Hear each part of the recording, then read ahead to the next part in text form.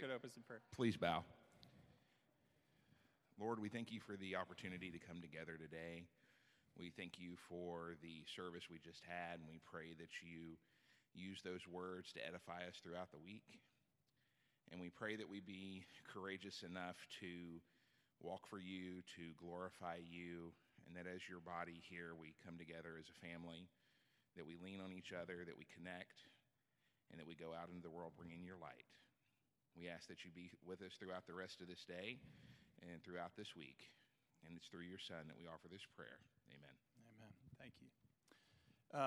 Just a reminder, we've been doing this, so we've got the two Keiths have mics on either side here. So if you're going to, we really want to be able to connect with those folks. Welcome those who are streaming in here with us. So if you do like a one-sentence thing before they can get to you, I'll just repeat that. But we really love to hear from the folks here as we're reading Scripture together and thinking about what we're doing. And so we want the folks online to be blessed by that. And so Keith will get the mic to you when you do it. As we continue our study, we just begun a study looking at different passages of Scripture that will dialogue together with a classic book from Christian history called Life Together. A man named Dietrich Bonhoeffer, who literally gave his life in a time of chaos to be following Jesus in a way that's very different than the world. I want to begin where we're going today by sharing one of my favorite stories from some friends of ours. I might have told some of you this before, but I remember some of our best friends from college were talking about driving one day. Their two children are in the back of the car, a son and a daughter, and they're just fighting. They're fighting the whole trip. And finally, my friend turns around and says, "What in the world is going on?" And the girl says, "He won't let me play with the cat." And that may sound like a strange thing. There's a cat in the back seat. Here's what's going on. In order to kind of get through the trip, they created a pretend animal, a pretend cat that they were playing with, and she's fighting over it. So you don't understand conflict until somebody's fighting over an imaginary animal. And I'm thinking, for me, it's a funny one we talk about. We enjoy that story. And yet, those moments of childhood are often symbolic of what we continue with the rest of our lives. In case you haven't looked around in the world or our own hearts from time to time, we live in a world where conflict and tension is inevitable. It's happening. It will happen among us. And part of what it means to be a follower of Jesus relates to how we engage conflict, relational tension, and all of that. In fact, I believe what Scripture teaches, and certainly one thing that Bonhoeffer will talk about and testify to, of all the things that distinguish us more than anything else of followers of Jesus, all the things. I don't know about you, but I remember growing up, we had marks of what it looked like to be a Christian, and most of them had to do with specific sins we didn't do. Even in this past week, I was laughing with a friend of mine. We were talking about our upbringing. He said, "Yeah, we couldn't go dancing." And the old saying was, dancing leads to you getting pregnant, right? So you can't dance because you'll have babies and all those jokes. And you can list the things, right? By the way, some of the things that were on the list of things not to do are good things not to do. But think about this. What determined being a Christian in my young mind, and many of us, were a list of things we didn't do. I've said before, I remember a book on my father's shelf. It wasn't his fault. He inherited this from somebody, but it was some do's and don'ts for a Christian. I thought that was so symbolic because I thought that's what Christianity was. List of a lot of don'ts, not very many do's. Do go to church and that kind of stuff.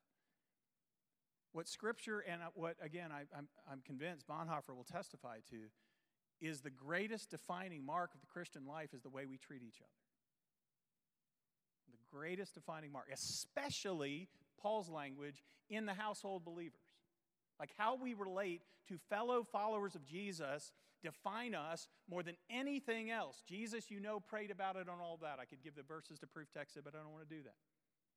So I think it's important as we come into this dialogue with Scripture, what does it look like to live life together in a place which is every place, where conflict is inevitable?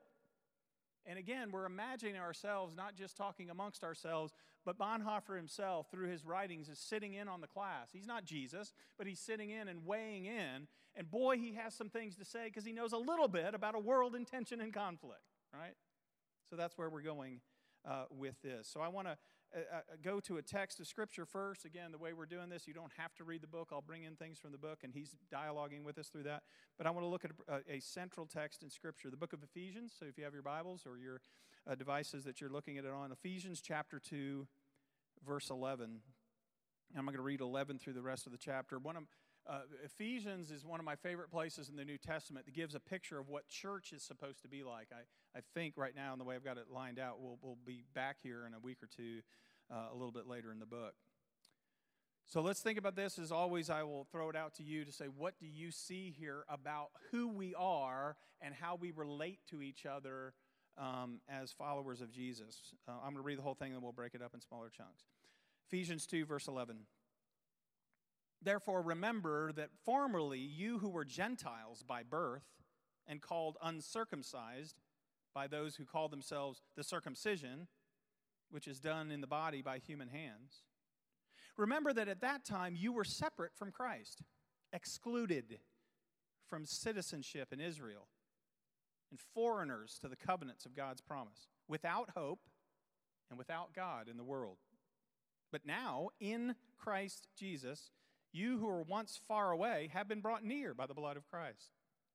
For he himself is our peace, who has made the two groups one and has destroyed the barrier, the dividing wall of hostility, by setting aside in his flesh the law with its commands and regulations. His purpose was to create in himself one new humanity out of the two, thus making peace, and in one body to reconcile both of them to God through the cross, by which he put to death their hostility. He came and preached peace to you who were far away and peace to those who were near. For through him we both have access to the Father by one Spirit. Consequently, you are no longer foreigners and strangers, but fellow citizens with God's people and also members of his household, built on the foundation of the apostles and prophets, with Christ Jesus himself as the chief cornerstone. In him the whole building is joined together and rises to become a holy temple in the Lord. And in him you too are being built together to become a dwelling in which God lives by his Spirit. So let's look at it maybe in three little sections. Let's look at kind of the introduction first to what he's saying here in verses, 11 through 13. So let's focus on that. Let me read that again. What do you notice here? What jumps out at you in terms of who we are, what we face in the world, and how we can live together as followers of Jesus? Therefore, remember that formerly you who are Gentiles by birth and called uncircumcised by those who call themselves the circumcision, which is done in the body by human hands. Remember that at that time you were separate from Christ, excluded from citizenship in Israel, and foreigners to the covenants of the promise, without hope and without God in the world. But now in Christ Jesus, you who were once far away have been brought near by the blood of Christ. What do you notice here? Anything at all?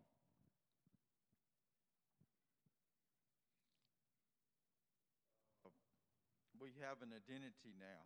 We all have the same identity, and it's Christ, the blood of Christ. Yes, we have an identity that we didn't have before. That is on. We have an identity that we didn't have previously, right? Identity is a huge issue, isn't it? We struggle with, who am I? We just heard the message about it. Who is Jesus? But the accompanying question is, who am I going to be in light of him and in light of everything that's going on in the world? There's a wrestling for identity. It happened all the way back then, too. Who are we in the midst of all of this? What else do you notice? Yeah, Kevin?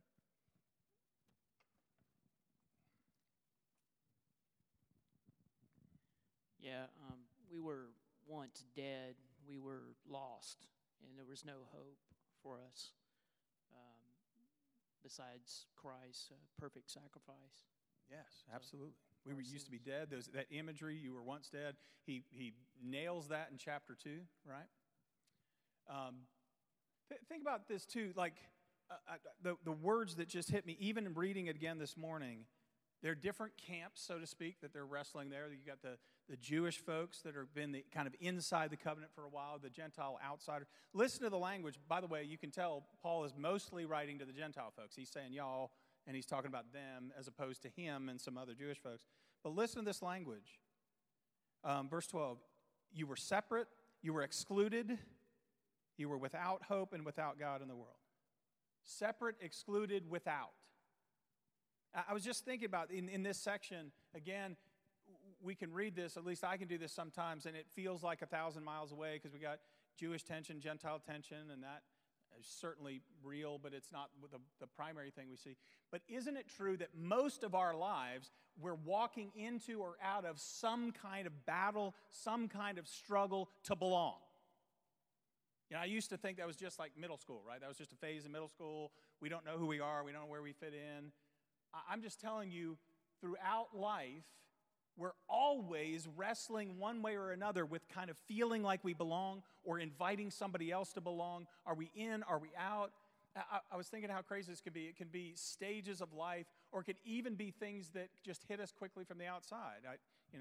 Ken, I love my friend is here today. He's able to be back with us.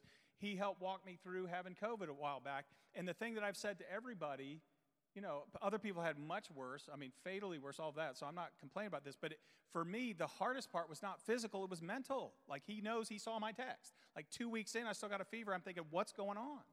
And it wasn't just the physical part of it. It was the isolation from other people. In the beginning, we were literally isolated all over the house. So I'm in the same house with people I love and can't see them. And then disconnected from all of you. And I'll tell you, in times when I'm isolated and disconnected, my mind goes crazy. I feel like, do I belong anymore? Does that make any sense? And that's just a 2-week period of time with a sickness. How much more in a world that goes crazy, or a church that's in transition, or all of that? I feel like we are always in one stage or another with wrestling with this idea. Do we belong? Does somebody else belong to our group? Does that make sense? And I forget who I was talking with recently, but I love the fact that much of our New Testament, I might even argue that the majority of our New Testament was written in the face of conflict. The majority of it, right? From Acts 15 on, it is about this question. Ephesians, Colossians, certainly Romans, Galatians are written about these two groups of people that are fighting and wrestling to be part of the one body, and who belongs and who doesn't, and who's in and who's out, right? Dean. Yes. It's been coming to me lately about unity and community. I don't know why in the world I have never put the two together as in the same unity part, but given some of my background, which I won't go into exhaustive detail, I was very much an isolator in very much darkness.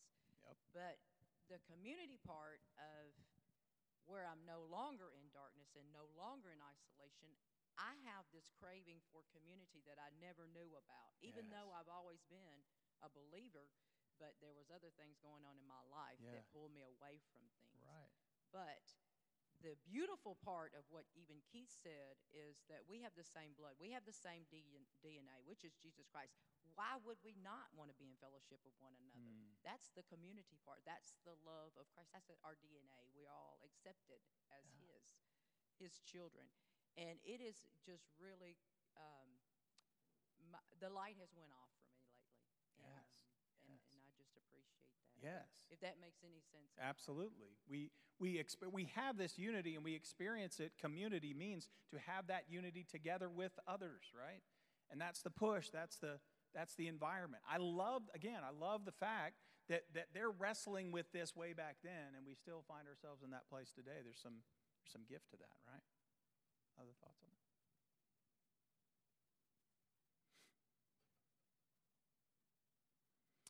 The other thing, again, it's not even in my notes. It just struck me when I was reading through it this time. Did you catch how labels can divide? Paul says, I'm talking to you who are the uncircumcision. And it's in quotes in this version. It's right. He said, you are called the uncircumcision by those of us who are called the circumcision. Like they're labeling themselves over against another. And often, not always, but often, perhaps most often, when we attach labels to ourselves, it is excluding another. And you see how quickly this happens. I know I've mentioned this in class before. Let me say it again. I am struck by the studies that have been done with it is in the fallen world, it was not God's intent. In the fallen world, we exclude and separate almost by our fallen nature, like it's what we do. It was one, I know I mentioned this before, but let me say it again. It was one Jewish scholar that studied this and the predisposition. He did this over the course of years. And he did experiment after experiment after experiment. And what he did is he got a group of people, totally random group of people, and completely randomly separated them into different groups. Group A, Group B, green and blue, whatever. It was something like that. Had nothing to do with nationality, anything else like that. As soon as he separated them, they started speaking down or over against the other group in the course of study. Like, if you put us in any group, we will start feeling better. Or I heard a guy talk about this week. He said, I have struggled my whole life to belong, and I realized in every group I found myself in, I was either measuring up or measuring down. He said, I could come into some groups, and I would feel like they've got it all together, and they're doing great, therefore I don't belong. Or you'd be in another group, and he would think, man, these bunch of misfits, they're crazy folks, and I've got it together in relation to them, and I don't belong. Do you see this? It's part of the devil's work that we get into groups, and instead of finding community in that group, we exclude and push and judge and look over against the other. And Paul says, I'm going to write this text right in the middle of the mess of it all. So let's invite Bonhoeffer into this. I love the line in the beginning of, we're in the community chapter, just reading a chunk there. And this is what he says on page 17 in my edition. It may not be yours, but in the first page of community. He said, Jesus Christ lived in the midst of enemies. So the Christian, too, belongs not in the seclusion of a cloistered life, but in the thick of foes. There, in the midst of enemies and struggle and conflict, there is his commission and his work. I think that's a powerful reminder. Because he goes on to say, like, we tend to want to be around people we find pleasant and comfortable and works for us. And he said the problem is the one we're following didn't do that. He was in the middle of the storm. He was in the middle of the conflict. In fact, sometimes his extraordinary way of living would stir up the conflict. And Jesus lived his life in the midst of chaos. Why should we think our lives are going to be any different? And I don't know about you, but for me, mentally, I've got to get to that place because I keep saying things like, I just want the world to get back together. I want people to get along and all. Yes, we will hopefully have more peace than the craziness and unrest and disease and all of that. And yet, we will always live our Christian life in the midst of foes. Spiritual and otherwise. Yes, Ken. Keith?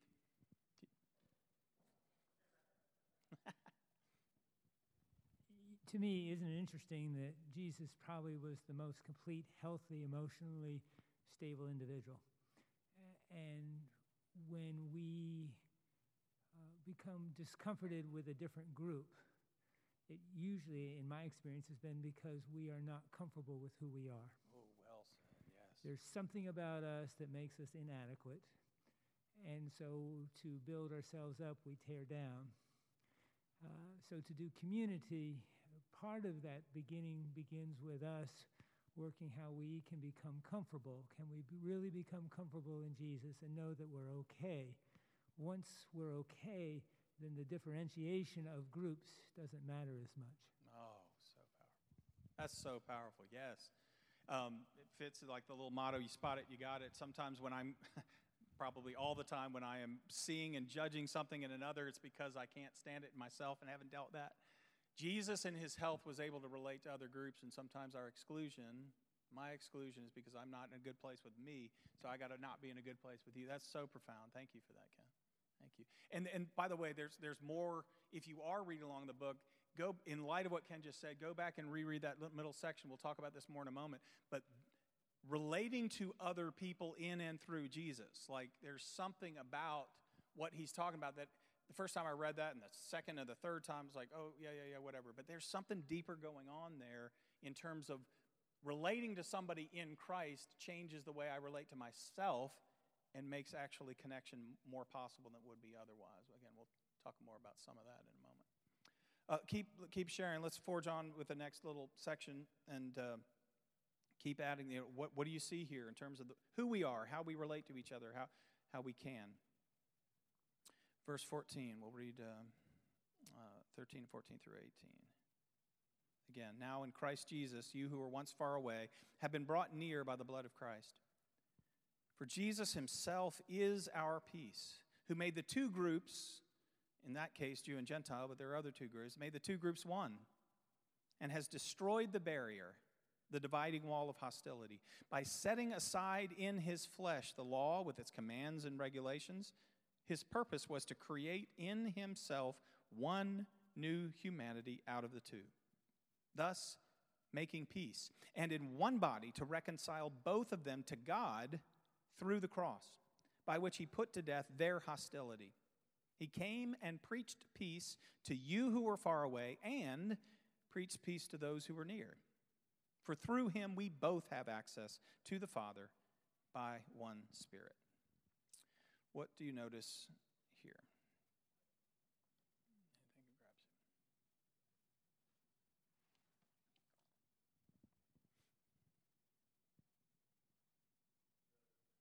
Commonality, the rallying point is Jesus. The rallying point together, yes. Yeah, for both groups. If we're all going to come together, it's around Jesus. Yes. And I'm sure you probably heard this done before. If we had a bigger group, we could almost simulate it here, but you can imagine this. I remember when they started the men's ministry Promise Keepers, and the way, I think it was Max Lucado that started that. Have you heard this? So all these men from all different denominations, Christianity, all over the world or all over the country or in Colorado, wherever it was, and filled an arena or something. And he started out and he said, all right, I want everybody to shout out your denomination.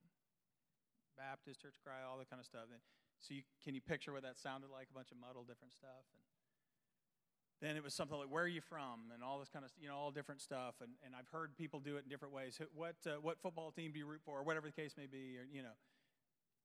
And then he said, now I want you to shout out the first name of the one who gave you life and the reason we're here. And then with one voice, you heard a whole stadium say, Jesus. I just think that's so powerful, and it seems like it's more than just kind of a corny intro to the thing. It's like, why are all of us here? Have you ever just thought about this? I can almost guarantee most of us would not be friends if it weren't for Jesus. It's not because, you probably wouldn't hang out with me, but you're wonderful people, but we wouldn't be in this place. We wouldn't have felt called to this place. All of this. God throws people together that would otherwise not be together. And we could, if we spend our time thinking about and calling out the things that can exclude and divide us, we could live in that world for a long time. But if it's not just a moment when we stand together in a room and say his name, but what if we seek to relate to each other first in and through Jesus? Again, it sounds like something that you would expect. I love the movement that you noticed David did today. You'll say things, and yeah, that's what a preacher says. No, live into it. So we expect Bonhoeffer to say, all relationships in Christ must begin in and through Jesus.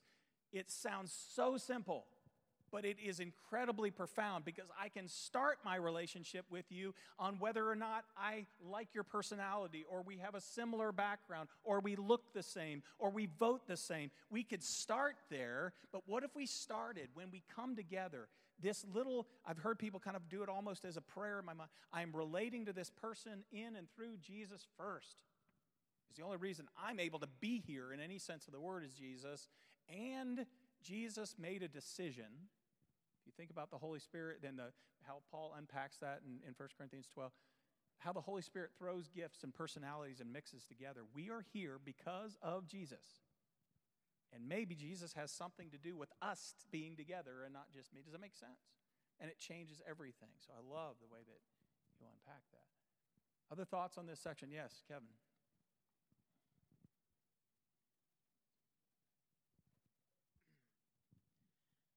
I think the thing that strikes out to me is how, like we were saying, he's made everybody into one people. He's just brought everybody together, to making them one person, one people. Mm-hmm. And I like how Paul says he's abolished the law. So like Jesus has fulfilled the law for us, by his sacrifice. Well, his life and sacrifice. So. Yes, Jesus has done the very things that are necessary to make it possible for us to come together, right? He destroyed the dividing wall of hostility. And what if, again, we don't just read this as Jew and Gentile, but what's going on with us today? Yeah. It makes me think of how Jesus prayed to the Father that we would be one Yes. as He and the Father are one. Yes, yes. This was Jesus' passionate prayer. Just a reminder for those that maybe come from our heritage in Churches of Christ and didn't know this, or folks that come from a different heritage, praise God that we're all here together. One of the things that was the founding plea of the movement that became Churches of Christ and Christian churches and Disciples of Christ, feel the irony of me having to say three of those things, is that plea for unity. I mean, that scripture was the basis of the founding of our movement in Christianity. Can we draw people together? And just for a moment, can we kind of sit in the irony of that, not to beat ourselves up, but it literally became the very thing we're talking about here.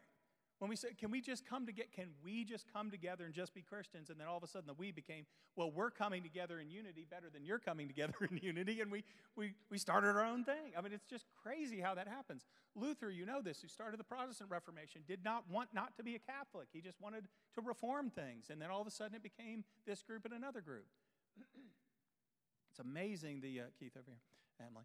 It's amazing our ability to end up dividing up into different camps. So again, if we can do this with colors red and green and A and B, how much more can we do it when you add a little God theological conviction to it? Yes, Emily.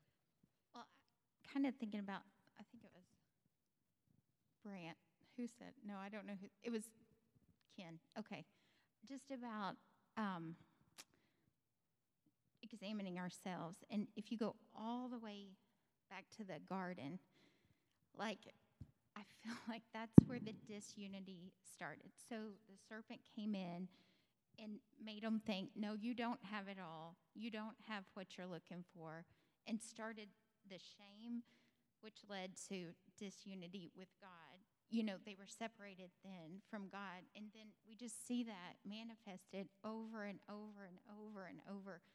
This guilt, shame, ununified, guilt, shame, and it's just like, it was so obvious at the beginning, this separation, and I don't know exactly what I want to say about it, but just that if we get into the heart of Jesus and his love and everything he stood for was so opposite. You know, the way he, with the touch of his hem, said to a woman, he looked her in the eye who was unclean, take heart, daughter.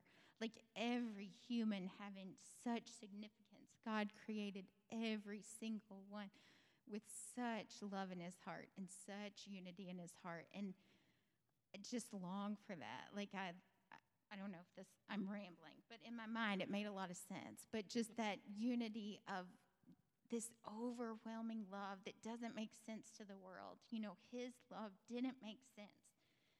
The circumcised, the uncircumcised, it didn't make sense.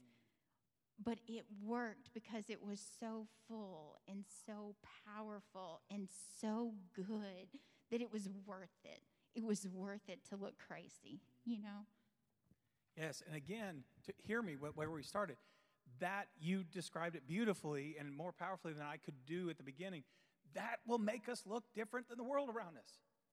If we can be crazy enough to bear with one another, as Paul says, to love each other in radical ways when the world is literally tearing themselves apart. Keith, not to make you run, but back here with Larry. I'm thinking about this a lot in light of everything that's going on. Let me just put it really specifically. I've got friends in my life that are at odds with each other because of their vote. And I understand, like, I think we need to say things about, and David talked about it. There are things going on in the country and the world we need to say, man, that's crazy and that's wrong. But here's the thing. People are not able to be friends with each other. I'm not talking about worldly friends. I'm talking about Christian friends who are struggling with their friendship because of a political vote. And I'm aching over that. I understand there are deep things that need to be talked about. Can we do that? But this is what Bonhoeffer is saying. Can we see people first in light of Jesus, in and through our relationship with Jesus first, then we can come and have different kinds of conversations here. Mike, back here first, and then Keith, we're going to go over here. I know how much you love sports analogies. The movie Miracle. Yes. About the Miracle on Ice Miracle team. on Ice. Yes, I love it, and I played it for my ministry students. So yes. The scene where Herb Brooks, the coach, is pulling these disparate guys together who are like 20 or 19, 20, 21 years old, and he has them doing sprints back and forth Yes. the length of the ice, stops. Who do you play for? I play for, Boston University. Yep. University of Pittsburgh. Yes. Yes. Back, they're doing sprints till their tongues are hanging out, they're puking and everything. Finally, one of them says, USA. Yes. And if y'all have no idea what that's about, that's the team that beat the Russian machine army team. Yep. And, the rest is history, as they say. But Yes. that's the kind of unity that is trying to be accomplished, in my view. Beautiful. I love it. That's literally the scene I play for our ministry students. I love it. And the great line is he said, you're not going to do anything until you realize the name on the front of the uniform is far more important than the name on the back. The fact that you're playing for the United States of America is more important than Micah Ruzioni or Reverend Jim Craig and all those other people. Yes, absolutely. Back here or where's the mic? Oh, you already got it. Sorry. And you wanted to say something too, Dean? There is mention here about abolishing the law of the commandments and the ordinances. Right. And I think what it's getting at is really abolishing the penalty of the law of the ordinance and commandments, because the penalty is death. Yes. And what Jesus has done, he has overcome death. Yes. And therefore has reconciled God and man. Yes. And that is the true peace. Yes. That's something to take away from this. Right, absolutely. And in their context, that's exactly part of what was dividing them. So think about this in the othering over there. In the othering over there, what they were doing is Jewish people were saying, you can't, and listen to this, because I'm telling you, it's happening today. But the Jewish people were saying, you can't hang out with us, you can't really be Christians unless you literally think like us and look like us. You've got to be circumcised, you've got to follow these regulations. And part of what Paul is saying, excuse me, the spirit of the Old Testament law, the heart of the Old Testament law isn't abolished. The penalty is, and these regulations that you are following over against another group that's excluding you. But I'm telling you, I've got people in my life, and I love them, and I'm wrestling through it too. But they're saying, unless you say this thing, unless you believe this particular way, I can't be in relationship with you. So let's think about, yes, that part's powerful, but what would be on the list today if Paul were writing to us? What is he trying to abolish in his flesh so that it would tear down the walls of hostility today? There's a lot of things that are dividing us, so I love it. It's the death of relationship as well as our relationship with God. Yes? Just in hearing what you said there, Dean, about, that unity out there in the world. Last May, after what happened to George Floyd, it was like, that affected me so much. And I know it did a lot of other people very deeply. And I remember I prayed and I asked God over and over, I'm a widow. I have a lot of time at home alone. And I want you to know that I just said, God, whatever it is that you would have me to do out there for your people, help me to do that. And since that time, I have had encounter after encounter. And you say, how does those encounters start? Pretty much all of the people have been black, they have been young men, they have been women, and the way the conversation starts is that they catch my eye somewhere where I am. And I look at them and I say to them, I am your sister and you are my brother. We are both created in the image of God. I love that. And I want you to know that I sometimes go on and I say things like, what does God's greatest commandment, what is it for us? To love the Lord our God with all of our soul, with all of our mind and our heart. And the second is like unto it, that we are to love our neighbor as ourselves. And you are my neighbor, and I love you. Wow. And every single person. I remember one time I was over here in the parking lot of the Horizon Bank, and there was a black lady that came out, and I asked her about something. And then I engaged in that same conversation. And as we stood there, tears began to roll down her cheek. Wow. And so I just, in sharing this with you, it's like all of those things I know was through the power of the Holy Spirit. And so it's about how is it that God can use you out there in that hurting world? And I have no idea of all of those people, where they were in their walk of life. But I say I give God all the glory for that, for using me. And it's like I continue to do that.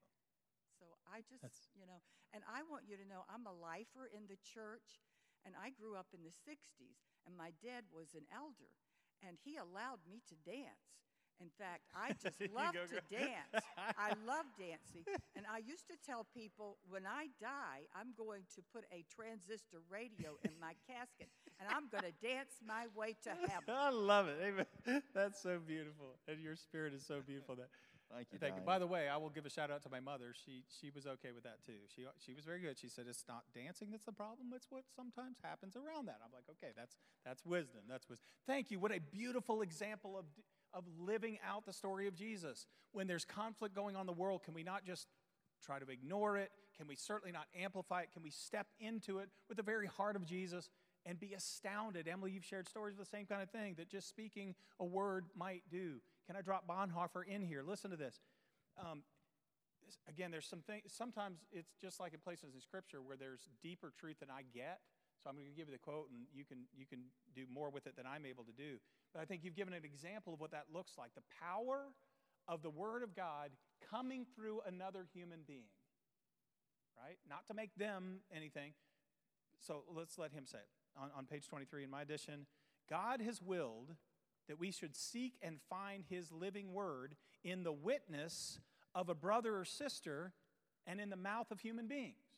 Like God says, I'm not just going to speak and you get to sit alone under a tree and never interact with anybody else. God has chosen that the way you will hear His voice is through your brother or sister. Therefore, the Christian, listen to this language, needs another Christian who speaks God's word to them. And hear me, I can hear this language. He's not talking about up here. He's not talking about me. He's talking about you speaking life into each other's lives. They need, listen to this, again and again to hear that word when they become uncertain and discouraged. If you are like me, I've heard other people say it this way, the most dangerous territory in the planet is the space between my ears. Most dangerous place in the world because I can become discouraged and dark and crazy and all that. I need the Word of God, but I need it through other people speaking life to me in some way. It's not just like Bible verses or whatever, speaking life. This is what he says. And this is the part that's like deep, and I want to wrestle with this. But the Christ in one's own heart is weaker than the Christ in the word of their brother or sister. Hear that again. The Christ in one's own heart is weaker than the Christ in the word of their brother or sister. Their own heart is uncertain. Their fellow Christians is sure. Now, I'm not sure what he means by all of that, but I'm thinking, again, whenever I read a classic, my first thing, when I find something I want to argue with, my first thing is to say, all right, what truth is there? Maybe there's something I need to learn instead of just argue with. So I was thinking about this, and maybe you read it a different way, but I find my own experience, I can look at other people and I can judge pretty quickly, oh, here's what they're struggling. Here's a blind spot. I can see that in other people pretty quickly. And I have a hard time seeing blind spots in my own life. Now here's the flip side. I can see gifts and treasures and what is precious in the heart and the life of other people. And often I can't see it in me and they can't see it in them. Right? I sat down with a guy this week and we did this exercise where he named things that are gifts in his life. And it was really hard for him to do. I hate saying that I'm good at this or whatever. We have a hard time with that. Is it possible that's part of what's going on? God says we can't see our obstructions and we can't see our gifts without our brother and sister saying, hey, lovingly, do you see this gift in you? Do you call it, right? I don't know if that's what he means. Maybe you've got a different reading of that. Yeah. They can't hear you. That's the problem. What I shared with you, and we as Christians, I think it's that many times we think we are not going to be bold out there, but God says, my people are bold, and I will provide them with those situations, those words. Don't shy away. Don't be timid. step out there in faith and express that to others. That we need to be bold. Yes. And so hear me. Part of what Bonhoeffer is telling us is that we need each other in deeper ways than we ever begin to know, right? Like we need this in each other. And so, yes, be bold. And here's the thing, and I know several friends in my life are starting to do this more. When you think of someone, speak it, right? When someone comes to your mind and there's an encouragement, text it, send it then. I have been blessed unbelievably in recent days because people said, I thought about you, and I just want you to know I'm praying. Or this kind of cool thing happened. We're doing that for each other, and that changes. Like God says, I'm putting you together for a reason. Is it possible that Christ in you is seeing something in another person they can't see in themselves? And this isn't guilt like the old song, well, if you don't say it, here's the thing, if you don't say it, God will send somebody else, right? So we're not that important, but we can be in the moment. You have a gift to be able to share that with somebody else. I think it's phenomenal. We're running low on time. Let's look quickly at the last section. And again, get the picture in this. In a couple of weeks, we're going to see Paul expand on that later on in this very book. So what do you do with the fact that Jesus did all that he did? Verse 19. Consequently, listen to this identity language. I think he started, Keith, talking about identity. Here is your identity. You are no longer foreigners and strangers, but fellow citizens with God's people, and also members of his household, built on the foundation of the apostles and prophets. The giftedness of his leaders are important, with Christ Jesus himself as the chief cornerstone. In him, the whole building is joined together and rises to become a holy temple in the Lord. And in him, you too are being built together to become a dwelling in which God lives by his Spirit. Just want to bring in Bonhoeffer on this, and we'll wrap up and talk more about it next week. But he has this whole section here about not taking for granted the fact that you can have visible, tangible Christian fellowship. So you haven't read that part. This is one of the reasons I chose to do this study right now, because he had a little section where he's talking about let's not take this for granted. And I'm going to read that just in a moment here. But think about it this way. And I know we know this intellectually. I'll just say for me, I know the image here intellectually, but I'm asking in this season of life for God to take it from here to here. The gift that we have in fellow followers of Jesus, imperfect and broken as we are, saved by the grace of God as we are. That verse is right before this. God brought us into this community, and it is a priceless gift to be able to do what we're doing right now, even spread out around the room with crazy masks on. It's a gift. So hear this again from Bonhoeffer, and remind yourself, this is a guy writing these words in a secret, illegal Christian community. Remember this? Okay? So here's a guy who isn't just writing theological words from an ivory tower. He's writing this in secret. And if they find out, they would kill him because they did. All right, here's what he says. It is by the grace of God that a congregation is permitted to gather visibly in this world to share God's word and sacrament.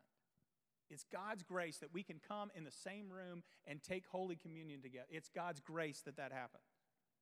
Now listen to this. I think, before March, we might have read these words differently, but hear this. Not all Christians receive this blessing. The imprisoned, the sick, the scattered lonely, the proclaimers of the gospel in foreign lands stand alone. Now listen to this line. They know that visible fellowship is a blessing. They know that visible, tangible being together is a blessing. The physical presence of other Christians is a source of incomparable joy and strength to the believer. Of all the times in the world we can hear him, he's for totally different reasons. Isn't it a priceless gift that we can be together as rules-based we have to do when we do it? It's fine, we do it. I don't take that for granted. The 2 weeks that we couldn't be here and then we had to shut down church again and had to do it all online. And don't you just, and I remember the week we came back, there was only 20 people in the room. I think I had to fight to not hug every one of them. I'm like, I'm immune, I want to go hug you, right? Last line here and then we'll wrap it up. This is from him, page 20. The prisoner, the sick person, the Christian in exile, people in coronavirus, people divided and fighting each other for whatever reason. sees in the companionship of a fellow Christian a physical sign of the gracious presence of the triune God. I know that sounds so mystical and preachy.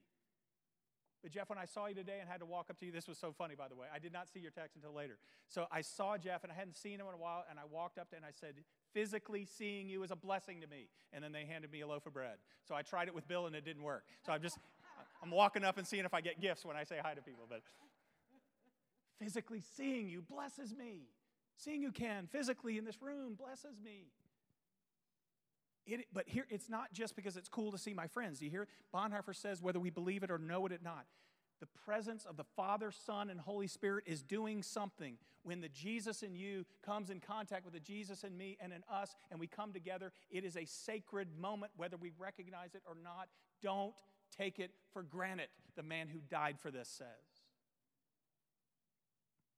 Therefore, let them who until now have had the privilege of living a common Christian life with other Christians praise God's grace from the bottom of their hearts. Praise God that we can be together and share the life of God together.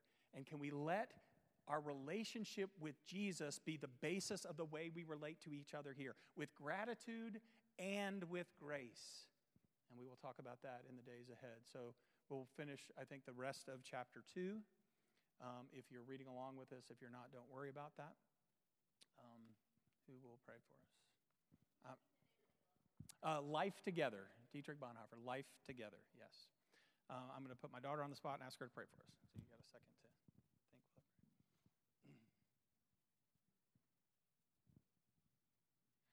Dear God, thank you so much for this day. Thank you for bringing us together, just to gather in community here. I pray for everyone who is not able to be here in person, and just that you'll watch over all of us for continued health.